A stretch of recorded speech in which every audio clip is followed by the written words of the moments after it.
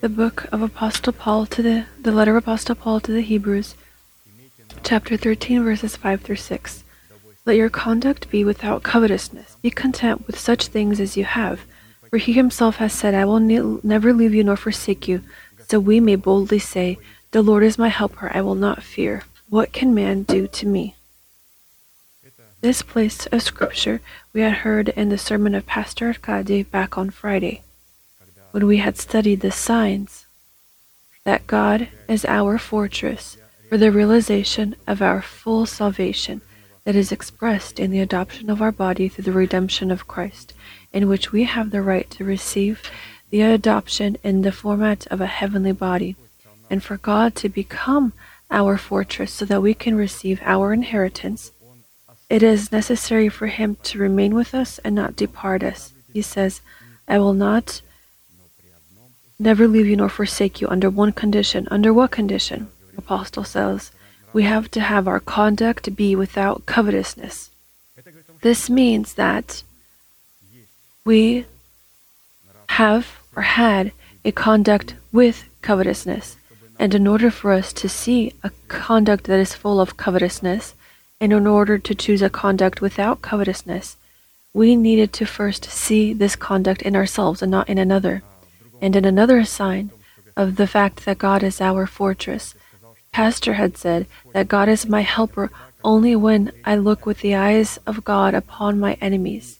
It is necessary to see our enemies, not the enemy and our mother, father, brother, sister sitting next to us, but it's very important when we're looking with the eyes of God to see the enemy of covetousness in ourselves, and not just to see him.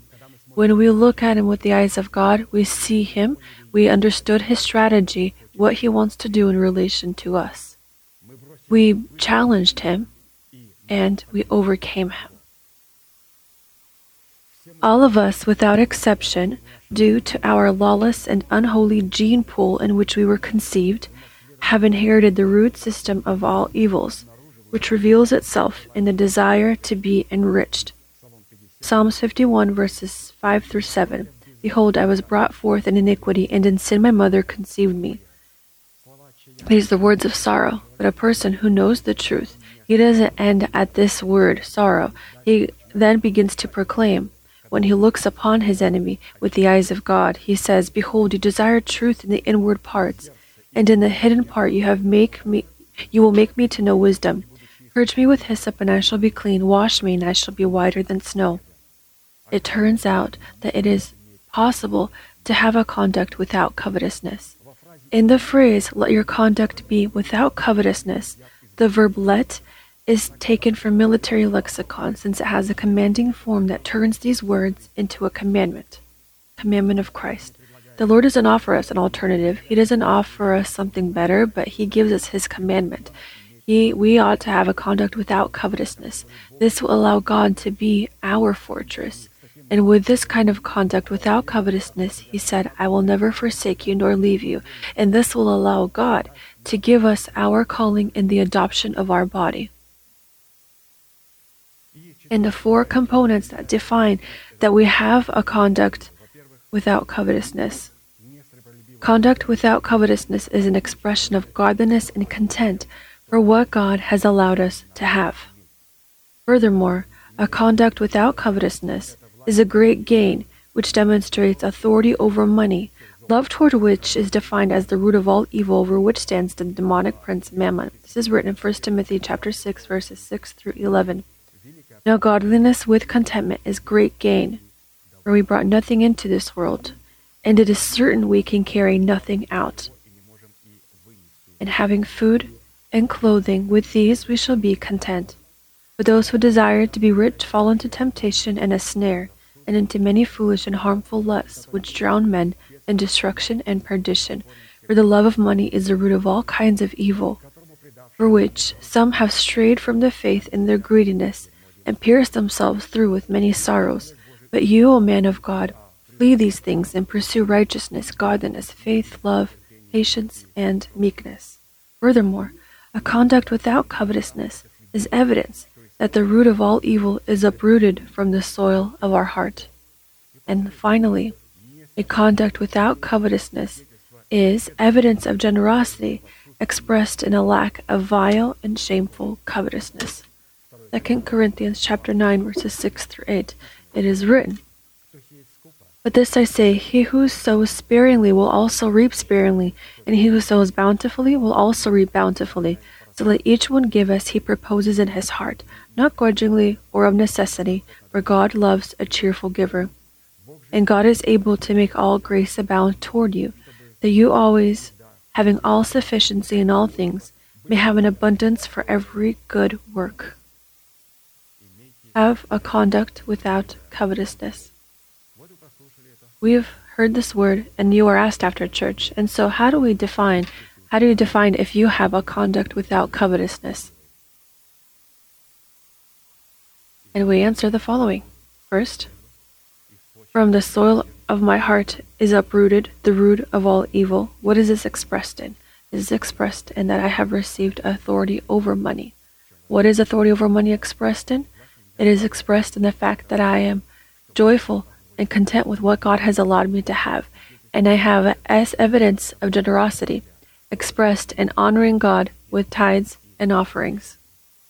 And we are going to sing up psalm together right now and participate in this privileged service and thank God that we have the evidence of generosity. And evidence of generosity is not when we drive by a homeless person, a gypsy who's standing with her children on the side of the road in gold rings and in very expensive garments, and we gave her a $5 bill, and we receive her blessing in return. No, this is to bring all the tithes there where God can bless us. He can bless our spirit, soul, and our body. And we need this in order to fulfill our calling in the adoption of our body. Let us stand together and sing up psalm and participate in this elevated service to God.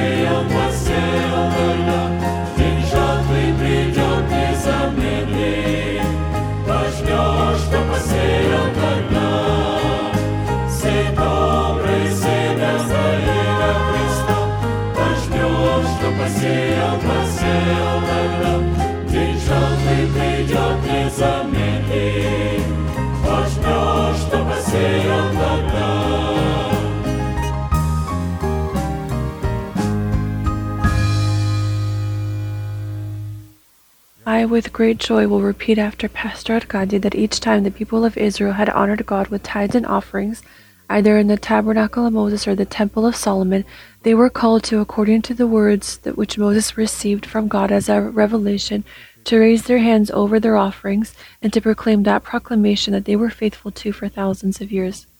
We, being that same Israel, tied to that same root, drinking from the same olive tree, will do the same thing.